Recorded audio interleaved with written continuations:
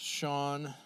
If you have your Bibles, as he said, we're in Matthew chapter 5, so you should already be there. But just so we kind of maybe know who's all in the room, it is the start of a new series. It's the start of a new year. By show of hands, how many people here this morning, and you love new stuff? Amazon shows up at your doorstep and you get excited. A new pair of shoes you're still convinced makes you run faster and jump higher. A new journal is amazing. The fact that it's a new year, and although we're 8 days in or whatever, but we haven't severely messed it all up yet. How many of you love new stuff? Show of hands. We can be honest. It's okay. Safe place.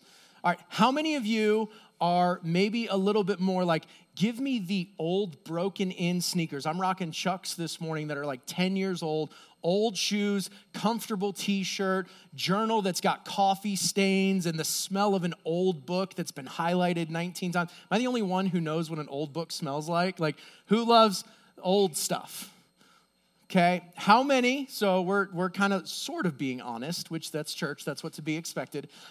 How many of you are like, I kind of like both? Well, this morning, I'm excited for all of us. So we are jumping into a new series. And so if you love new, man, today is your jam. We have a brand new series. We're going to be studying the Sermon on the Mount, what's often thought of as the most popular, most famous sermon ever preached by King Jesus. And so a new sermon series to kick off the new year. But if you love old and you love comfy and you love familiar, this is the most familiar sermon, one of the most familiar passages in the Bible that we're going to spend the next couple of months just unpacking and soaking in. And so whether you love new, whether you love old, this morning and this series is for you. And our normal rhythm, our normal habit and pattern is that we study through books of the Bible. We wrapped up Daniel, a study in the book of Daniel just before Advent. And so this morning we're going to pick up in Matthew chapter 5. And so you may be asking, why are we starting a study in the Sermon on the Mount in Matthew chapter 5? Why not all the way through Matthew? Well, that's a great question. I'm so glad that you asked that. We have a couple of reasons that really the Lord has just kind of stirred in me that I'm hoping He will do in and through us as we study this sermon. First, our desire is for humble unity. We spent most of last year journeying through the Old Testament, studying and seeing kind of the big picture of God's plans and God's promise as we did an Old Testament survey series. And then we soaked in the book of Daniel, and we saw how God was pointing forward to the life, ministry, death, and resurrection of Jesus, and that all of His plans, all of His promises were going to be fulfilled one day in a Savior, in a Messiah, in a rescuer. And then we just finished our Advent series where we celebrated that the King of Kings came as in a humble beginning, was sent to earth from heaven to again rescue us so that you and I could abide, we could remain, we could linger in His presence. And so really, I just want to kind of keep us on the track we've been rowing in. We've been doing all of this work to get to Jesus. Let's now focus our hearts on what does He have to say about His rule and His kingdom. And so we're going to study, hoping just for unity, that we've been on this track, let's stay on this track. Also, though, that it would produce in us a gospel identity, that as we hear His words, as we let Jesus speak for Himself, it would produce in us a desire to be obedient, a heart of obedience, that we would realize that when Jesus comes into our lives, when He invades the darkness that was our souls, it changes who we are and produces a will to follow after Him. And we see that's kind of His plea before He launches into His sermon. In Matthew 4, verse 17, as Jesus is declaring His rule and His reign to the world around Him, He says that from that time, Jesus began to preach, saying, repent, that is a call to action, for the kingdom of heaven is at hand. He's calling those who hear him to respond in obedience, to have a total transformation of their mind, that everything about how they used to live should go away and they should start running after him and his kingdom. And so there's this call to a new identity, a call to a new obedience that I want us to be sensitive to as we hear the words of Jesus. But also, I want us to strive to be a church that is growing in our ability to handle biblical truth.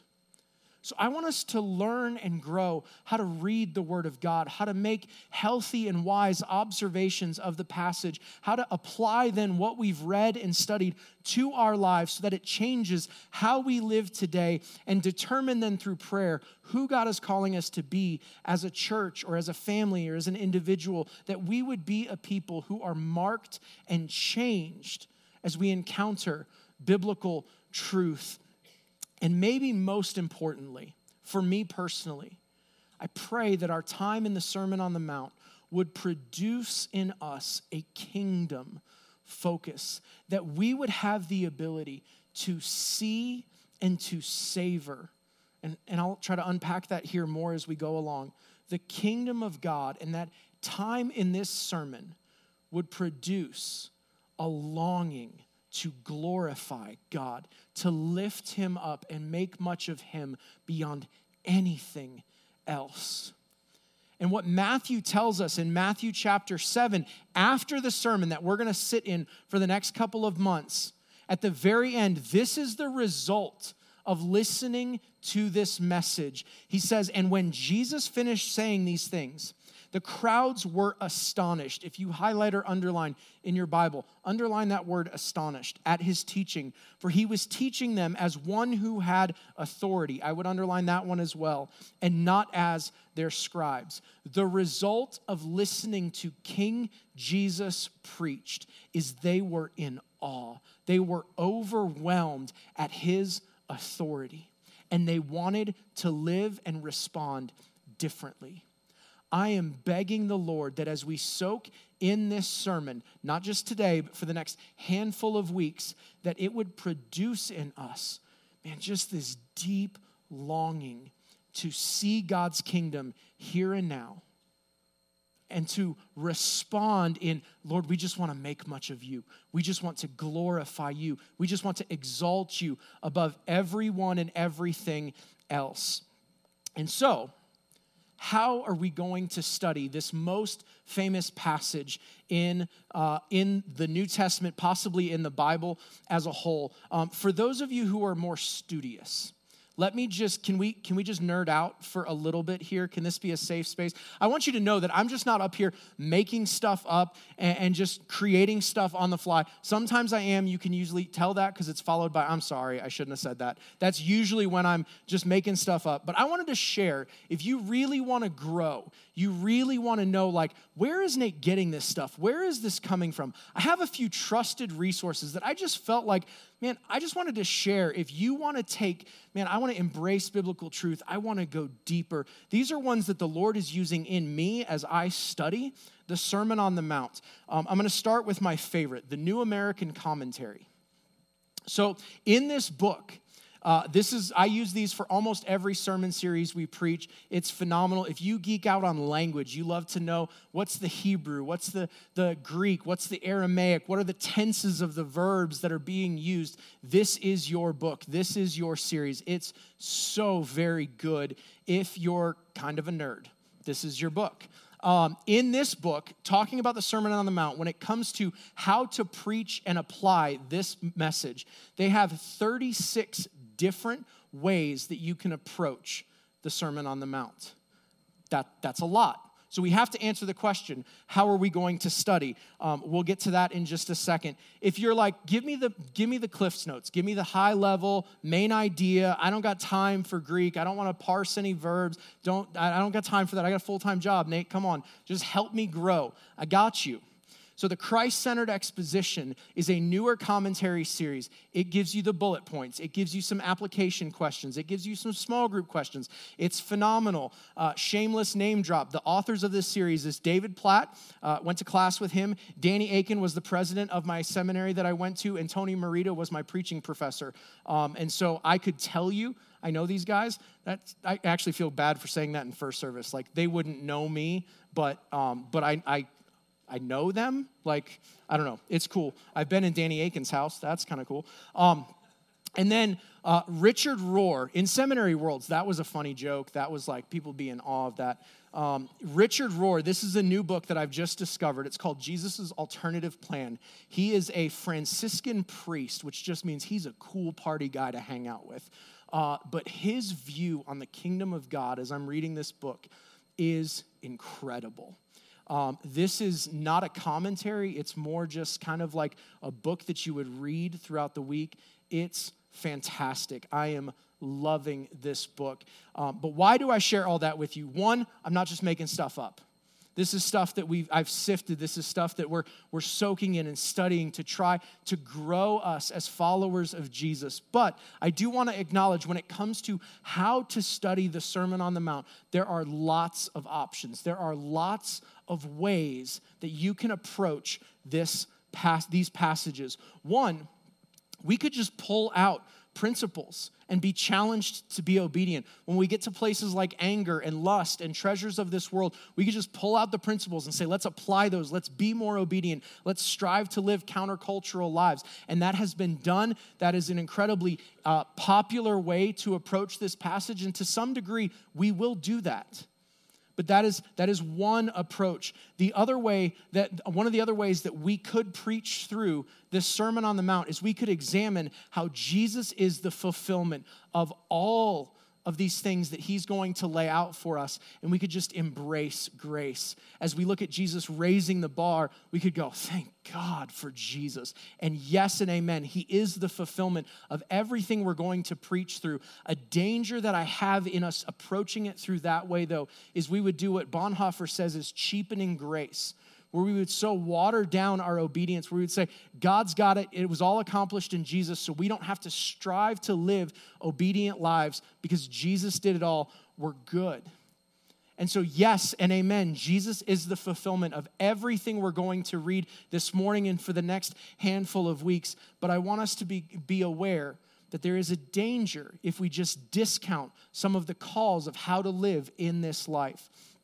Thirdly, we could just soak in the plans and promises of God and marvel at his unchanging purpose. So much of the Sermon on the Mount is Scripture being unpacked or deepened, or our understanding being expanded. And so we could just really marvel at, man, God is the same yesterday, today, and forever. And we could be in awe of who he is. And that would be great, and that would be wonderful. But for me, here's my hope, that as we walk through this sermon, as we soak in the words of Jesus, that we would strive to see and to savor the already but not yet of his kingdom, of his rule and reign. And so you might go, Nate, what in the world is the already but not yet? Your questions are so on point. You notice how they're like right up there, like we are mind melded right now. That might sound to you like a Stranger Things, like the Upside Down.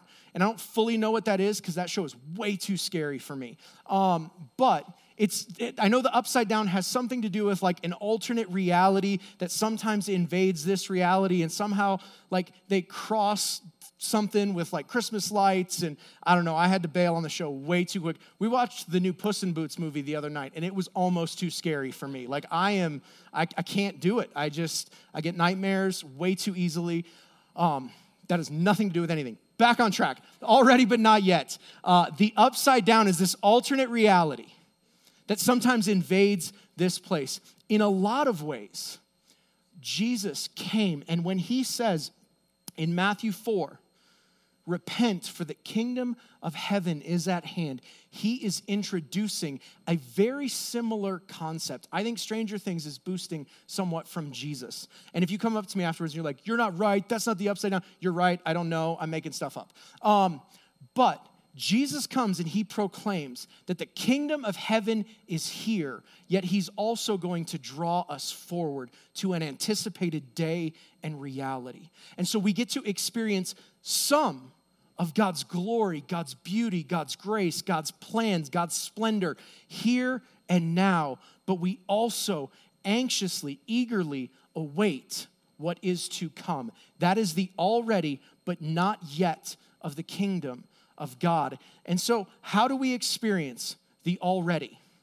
These are the moments that you and I have had, whether you've been walking with Jesus for 30 years or 4 minutes, or you are like, no, I'm just here checking this out. I don't even know if I'm not sure I've bought into this whole Jesus thing yet.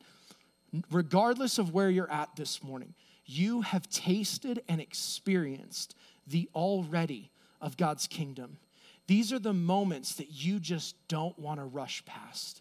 That you would like to sit in, those moments that you're like, I hope this never ends. Have you ever had a really good hug with a close family, with a relative or a friend, where you're just like, I hope this doesn't end? Have you ever enjoyed a good steak or a great cup of coffee? You're like, man, I hope this never goes away. It's so good. That is you experiencing some of the already of the kingdom of God. If you've ever marveled on a summer evening at the beauty of a sunset behind our Rocky Mountains right here, as it feels like the sky comes alive with colors. Think about God he didn't have to do that. How does the beauty of a sunset change anything? God does that to show off and to give us an experience of the beauty and splendor of his kingdom. Those moments that you don't want to move beyond, that is a taste of the kingdom of God. But we also have some not yet moments. We also have these moments where we see and savor things that, man, they hurt. We would like to get past them as quickly as possible.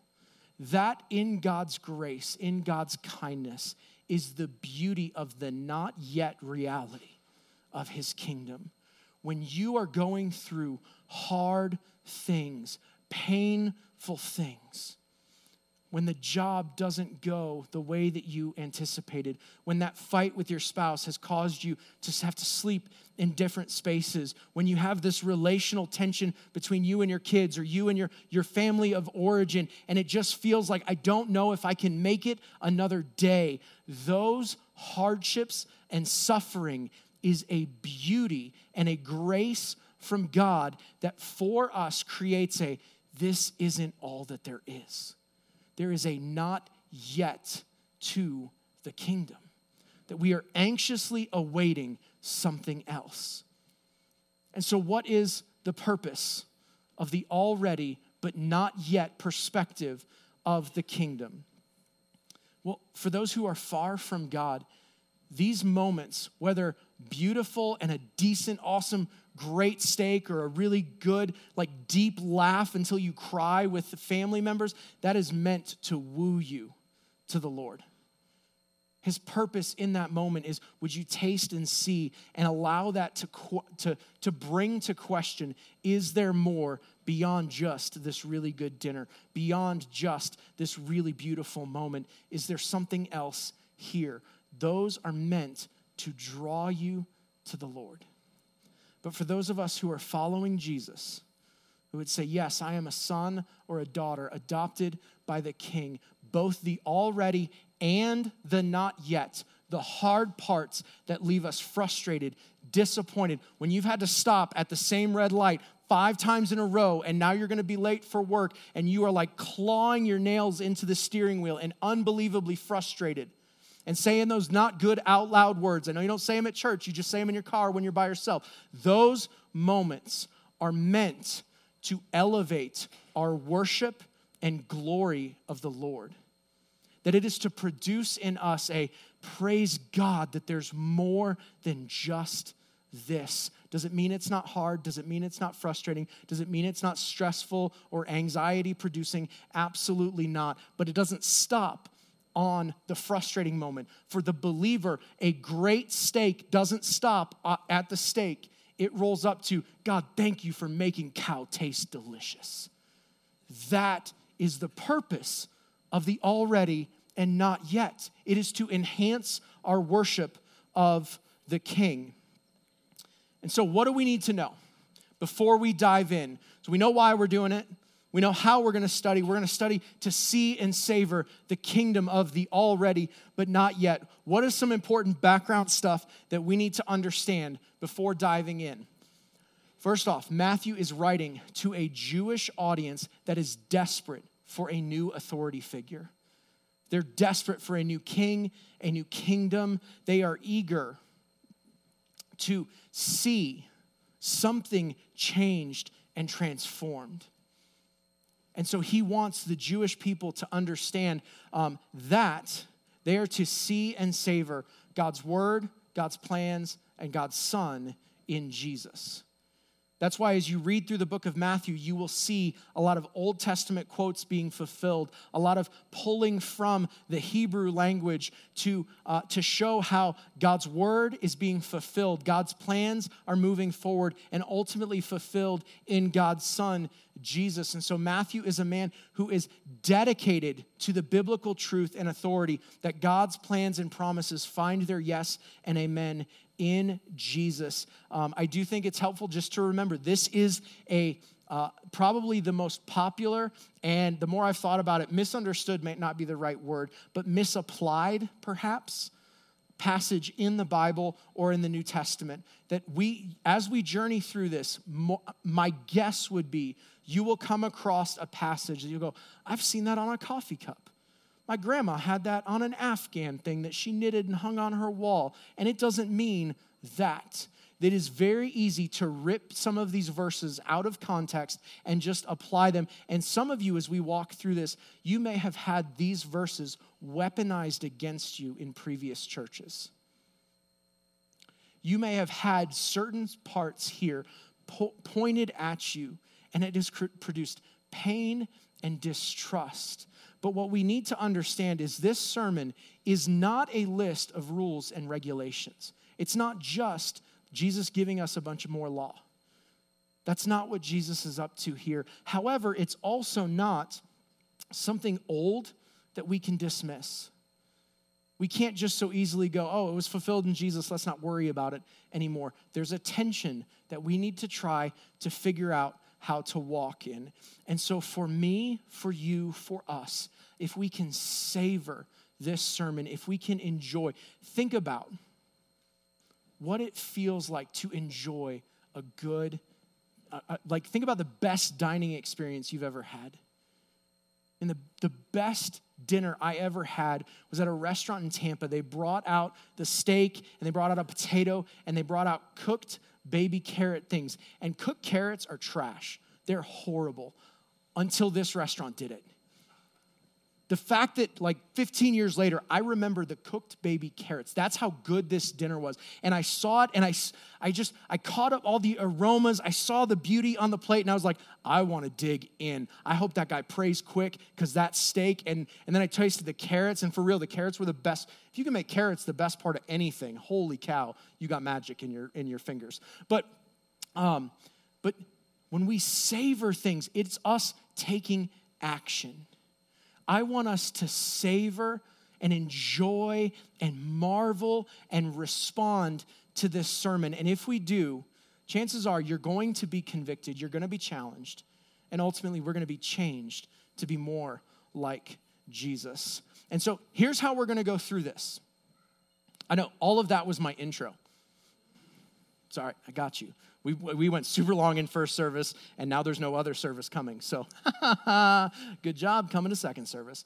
But you'll notice on your note sheet, if you've been around Redemption for a while, we typically on our handouts, on our note sheet, we'll give you the main idea. We'll give you the points that we're going to walk through. If I'm the one preaching, they're all going to start with the same letter so that I can remember them, or because I'm Spirit-led, one of the two.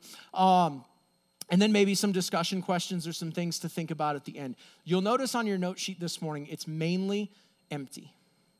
That is by design. My hope, again, let's go back to why we're doing this, is that we would grow in our ability to observe and apply the Word of God for ourselves. This time together would be an equipping.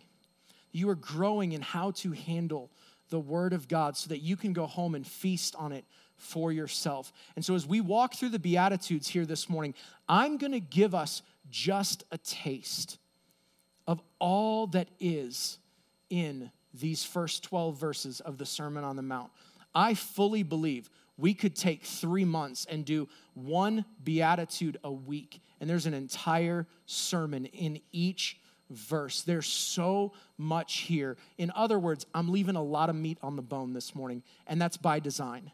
I want you, after just we walk through this a little bit this morning, I want you to go home and dig in and make observations, draw out applications for yourself. And so even as we read through them this morning, if something jumps out at you and you're like, wow, Nate didn't even hit that, my belief, that's the Lord speaking to you. That's his Spirit prompting you to press in, to dig deeper, to make changes in line with his word. And so we by no means are going to wring this out this morning. But here's what I mean when I say observations. It's simply what we see in the Word of God. And so we're going to read a verse here in a minute. And I'm just going to point out, this is something that's in the passage. It's just there. These are observations that we journal or we write down or we highlight or we underline. It's stuff that's happening in the passage. And then the application is, how are we going to savor? What are we going to do with what we just saw?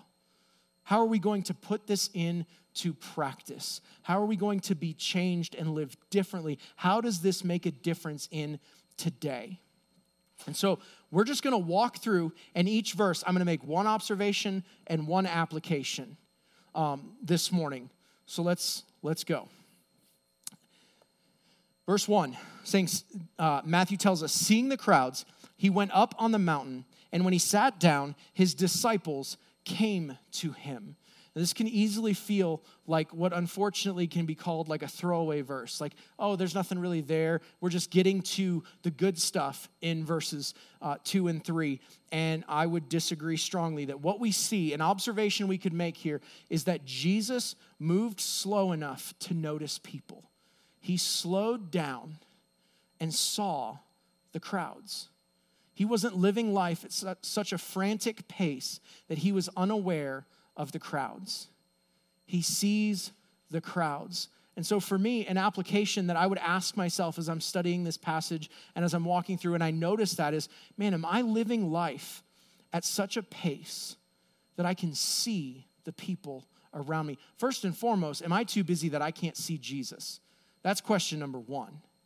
That's application point. If you're too busy for Jesus, that's way too busy. Stuff needs to get crossed out of your calendar right now. But man, if you're living at such a dead sprint pace that you can't see those around you, see the needs. Jesus sees the hunger and the needs of the crowd. And he's able to say, you know what? I'll be here for you. Are we living life at such a pace that we can see the people around us just like Jesus? Verse 2 says, he opened his mouth and taught them, saying, feels like there's nothing there, right? Whatever, get to the blessing part. Let's move on. But let's not move too quickly past this.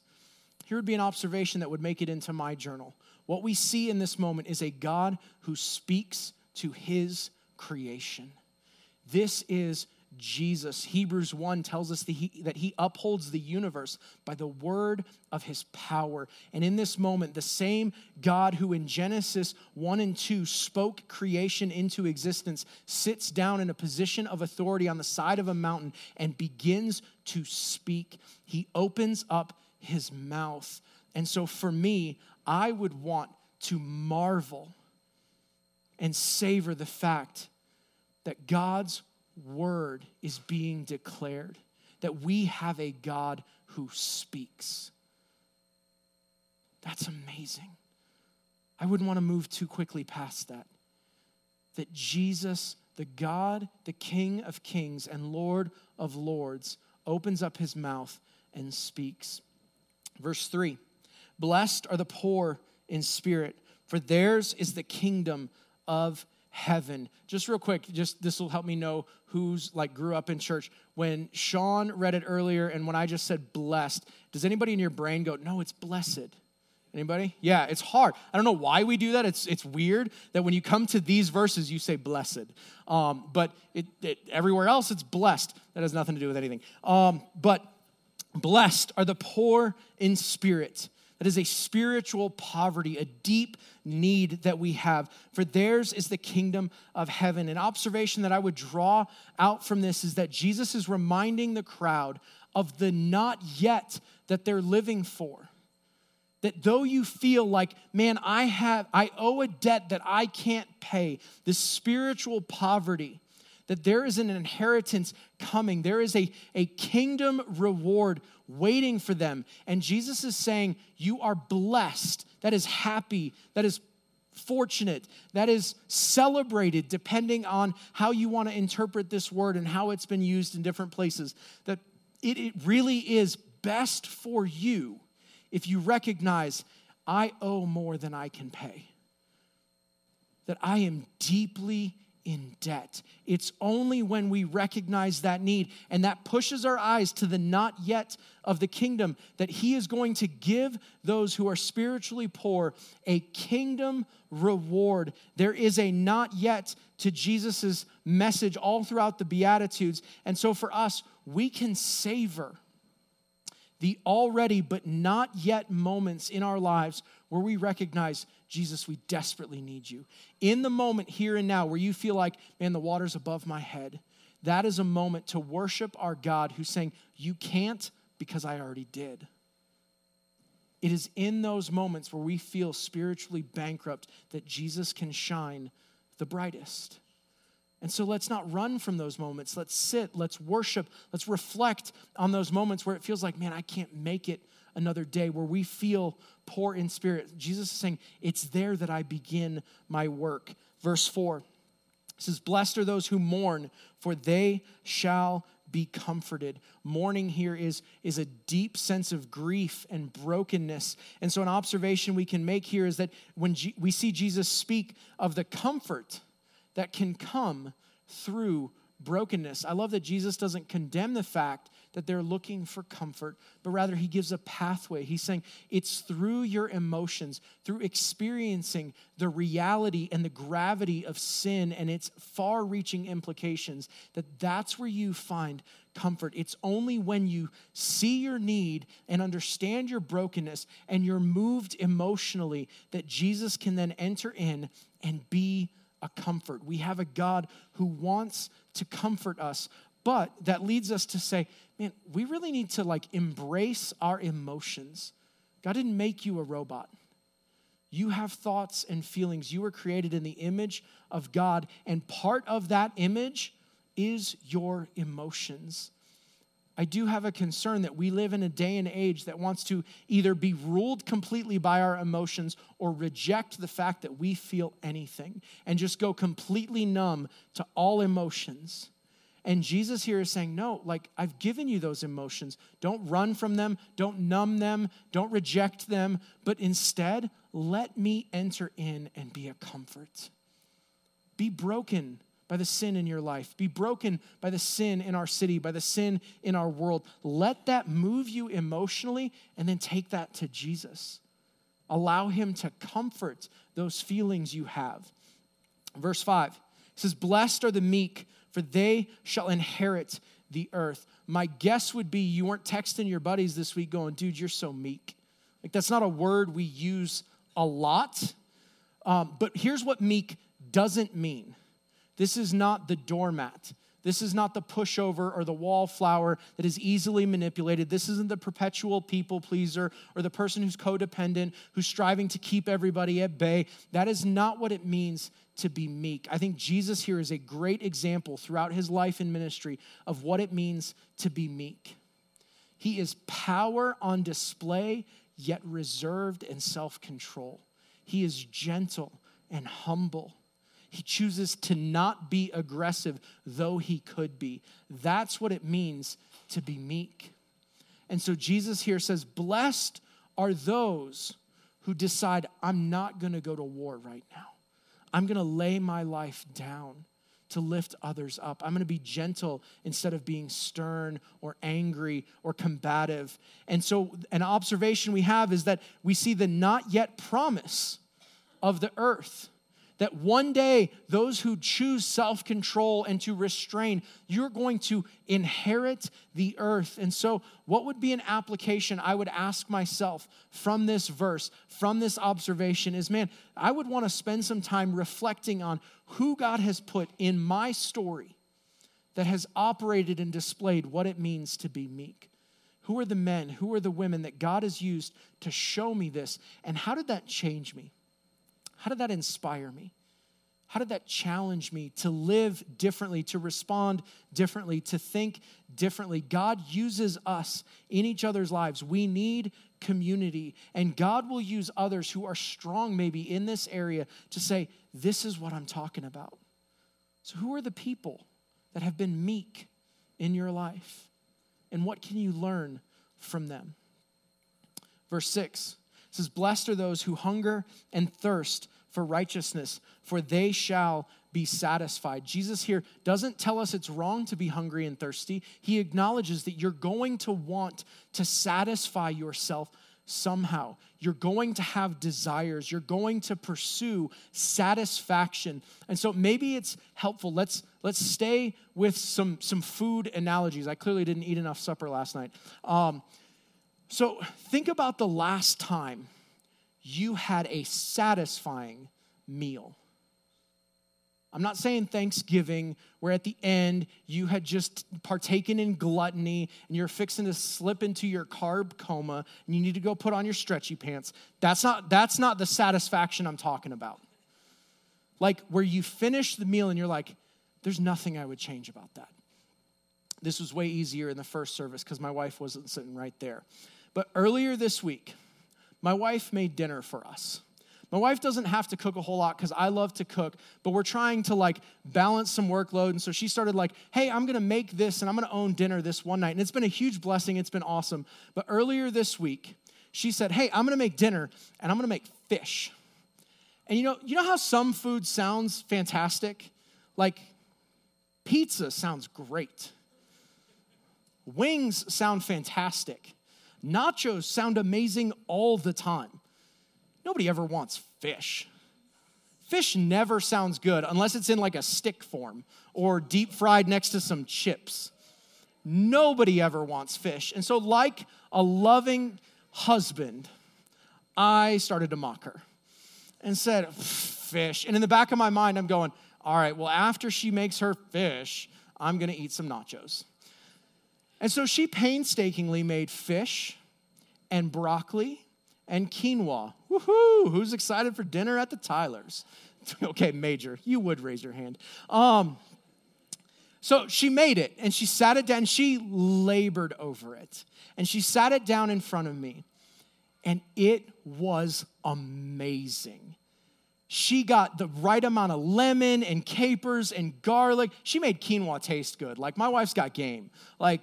It was so good. The outside of the fish was kind of crispy, but the inside was still whatever, the M word that I don't like. It starts with M and ends in oist.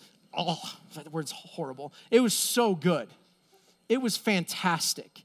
And I ended the meal going, there's nothing I would have changed about that. As she was serving me my plate, I went, there's a Thai chili sauce in my refrigerator that I might need to get and squeeze and put on all of it to mask the flavor of fish. And it was great. I was satisfied. There was nothing I would have changed in that meal. Jesus here is saying, you are blessed when you hunger and thirst for the right things, my righteousness, and you get to the end and you're like, there's nothing I would add. And so what's an observation we can make? Jesus acknowledges you're searching for satisfaction. We're all searching for that. There's nothing else I would do. There's nothing else I would change. And so this week, I would challenge us to take a few moments and be still before the Lord and glorify Him, worship Him for those places where he is giving you a glimpse of the already of his kingdom. In that moment, when my wife made the fantastic fish and broccoli dish, like, it would be sad if that's where it stopped, was just, oh, it's a great dinner. But that great dinner made me grateful for my wife, which then made me grateful to God for blessing me with a wife who will let me say stories like this from stage, and we won't go home and have any problems. Like, ultimately it gets to, God, you're awesome. This week, as we strive to hunger and thirst for God and his righteousness and seek satisfaction, I want to encourage us, pause and find those moments where he's giving you an appetizer of that, and just allow that to make you more hungry for him, more thirsty for him. Reflect on those places that God gives you grace in the already. Verse 7, I really have to hurry. Blessed are the merciful, for they shall receive mercy. That is compassion and forgiveness when he says merciful. So what we see Jesus do here is commend those who are giving away mercy, giving away forgiveness and compassion towards those around them. And he's saying, basically here he's saying, you get what you give. So if you extend mercy, if you extend forgiveness and compassion to others, you're going to receive it in return. And so we can this week savor the mercy that we have experienced. My application for us is to sit with and think about how much you have been forgiven, how much compassion has been shown to you, and that will help you have mercy on others. And I am at that right age where it is almost impossible for me to say the phrase have mercy and not hear Uncle Jesse's voice from Full House in my head. And if you don't know what I'm talking about, just watch Full House. Verse 8, blessed are the pure in heart, for they shall see God. Again, if you underline, they get to see God. There would have been such an anticipation in the original audience around that idea. This is something biblical characters have longed for, to get to see God. Jesus here is making this huge statement, but it starts with a purity in your heart. And so what Jesus is telling us here is that our motives matter. An observation that I would have from this beatitude is that the why behind what I do matters. That your motivations matter. And so for me, I would ask us to sit with the invitation that Jesus didn't save you to give you a bunch of rules, but rather invite you into a relationship where you are seen and get to see God. This is so much more beautiful, so much more deep and amazing when we are able to say, God, would you sift my heart and show me why I do the things I do? Jesus isn't just concerned with the outward actions. He's concerned with your heart. And when you're pure in heart, he's saying, you get to see me.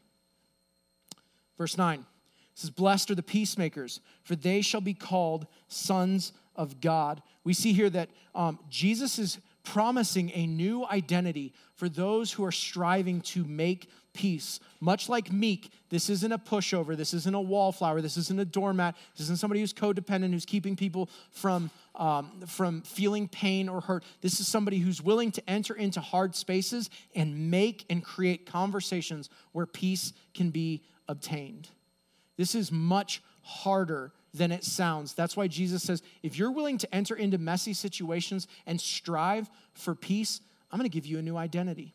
I'm going to call you a son of God. And so for me, here would be my ask of you this week. Maybe take a moment and sit with the fact that when Jesus looks at you, he sees so much more than just a follower. He sees a son or a daughter. He didn't invite you just to follow. He invited you to be family. That's the call from our God and King. We get to experience some of it already, most of it not yet. But let's go on. Verse 10.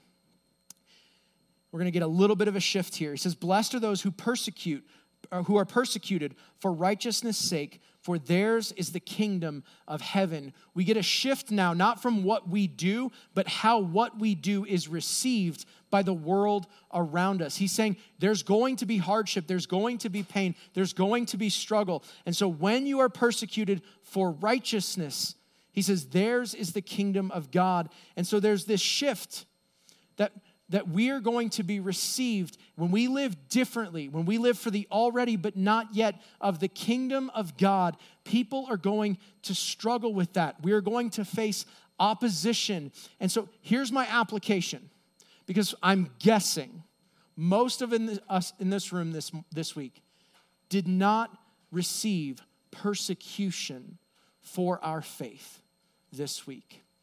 But this is a much bigger world than Loveland, Colorado, than yours and my tiny little kingdoms. So I'm going to ask us to redeem the internet. And I want you to go and just Google. I think World Changers is a great website. I'm hoping I'm remembering that one rightly. But look for persecuted groups, Christian groups from around the world. Because while you and I here today most likely have not been persecuted for our faith, we have family members in the family of God who have. And so when we read this verse, for you and I that experience a fair amount of freedom, my challenge is let's be prayerful for those who don't. I literally was listening to a sermon this morning about a pastor at a church who took over being the pastor because the senior pastor was martyred for their faith. And so it was just like, okay, next man up. Like, there are those who are suffering and being persecuted for righteousness.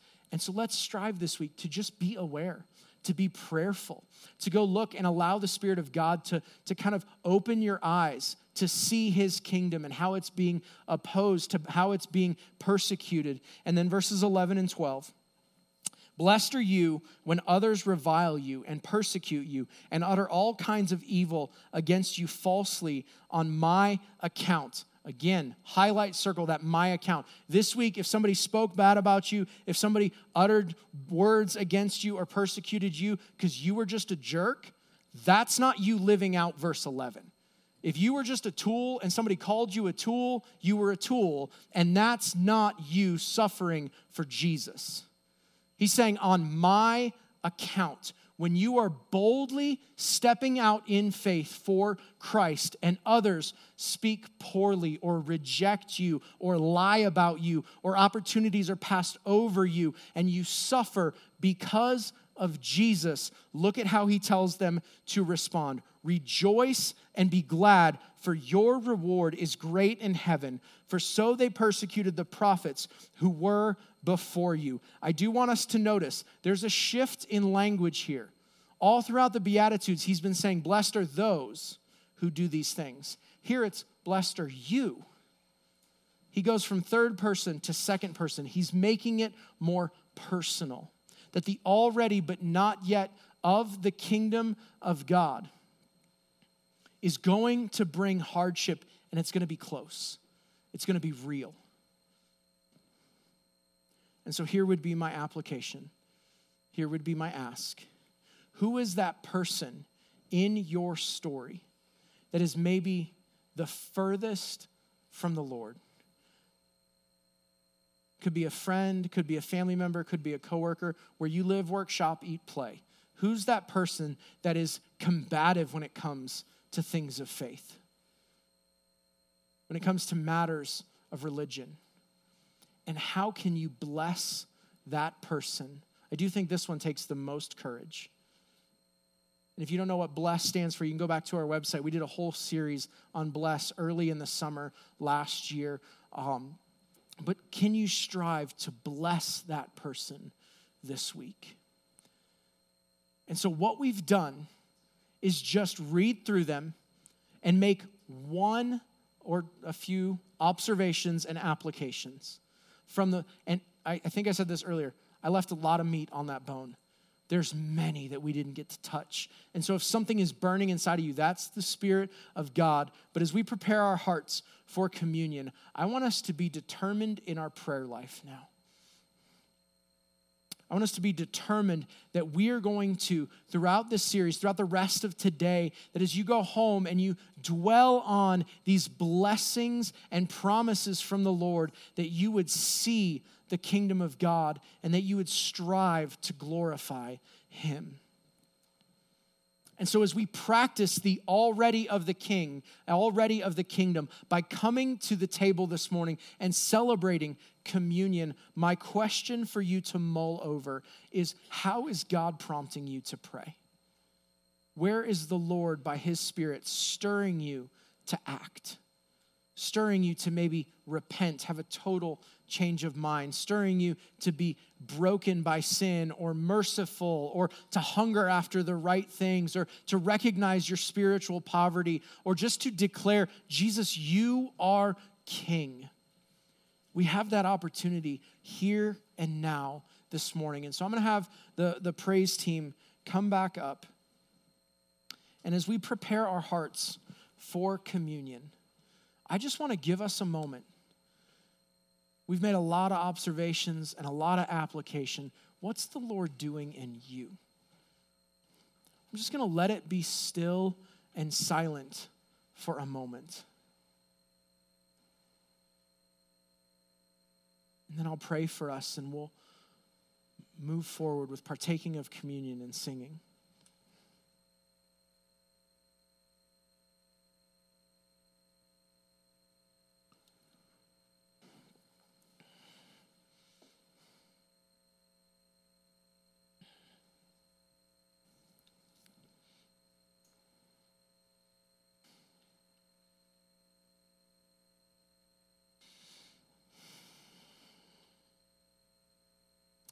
Jesus, this morning I praise you that by your grace we have the ability to experience some of the wonder, some of the beauty, some of the power of your kingdom here and now. Because Jesus, you made a way where there was no way. But also, Jesus, I just anticipate the day when life won't be hard, won't be full of pain and sorrow, struggling and strife, fear and condemnation. God, that there is a not yet kingdom that you are ushering in perfectly. And so, Father, we celebrate that. Jesus, I pray that you would make us a people hungry for more of you, longing to glorify you with every breath we take. God, to make much of Jesus, all that you did in our place for our sin. And so, Lord, as we prepare our hearts and as we come to the table this morning, God, would you just fill our souls with wonder? Would we worship you, Jesus? Would you create in us an appetite that is, Lord, in this moment, would you be more desirable than anything else this world has to offer? And so, Jesus, we praise you for being the God who laid his life down, for being a God who allowed his body to be broken, his blood to be shed, so that we could experience the beauty of your kingdom. Would we celebrate and marvel at that this morning? It is in your mighty name we pray. Amen. Amen. And so I'd invite you, when you're ready, you can make your way to the table. We've got communion set up on either side. You can take the cracker representing his broken body, the juice representing his shed blood, and let's just remember and commune with the King who came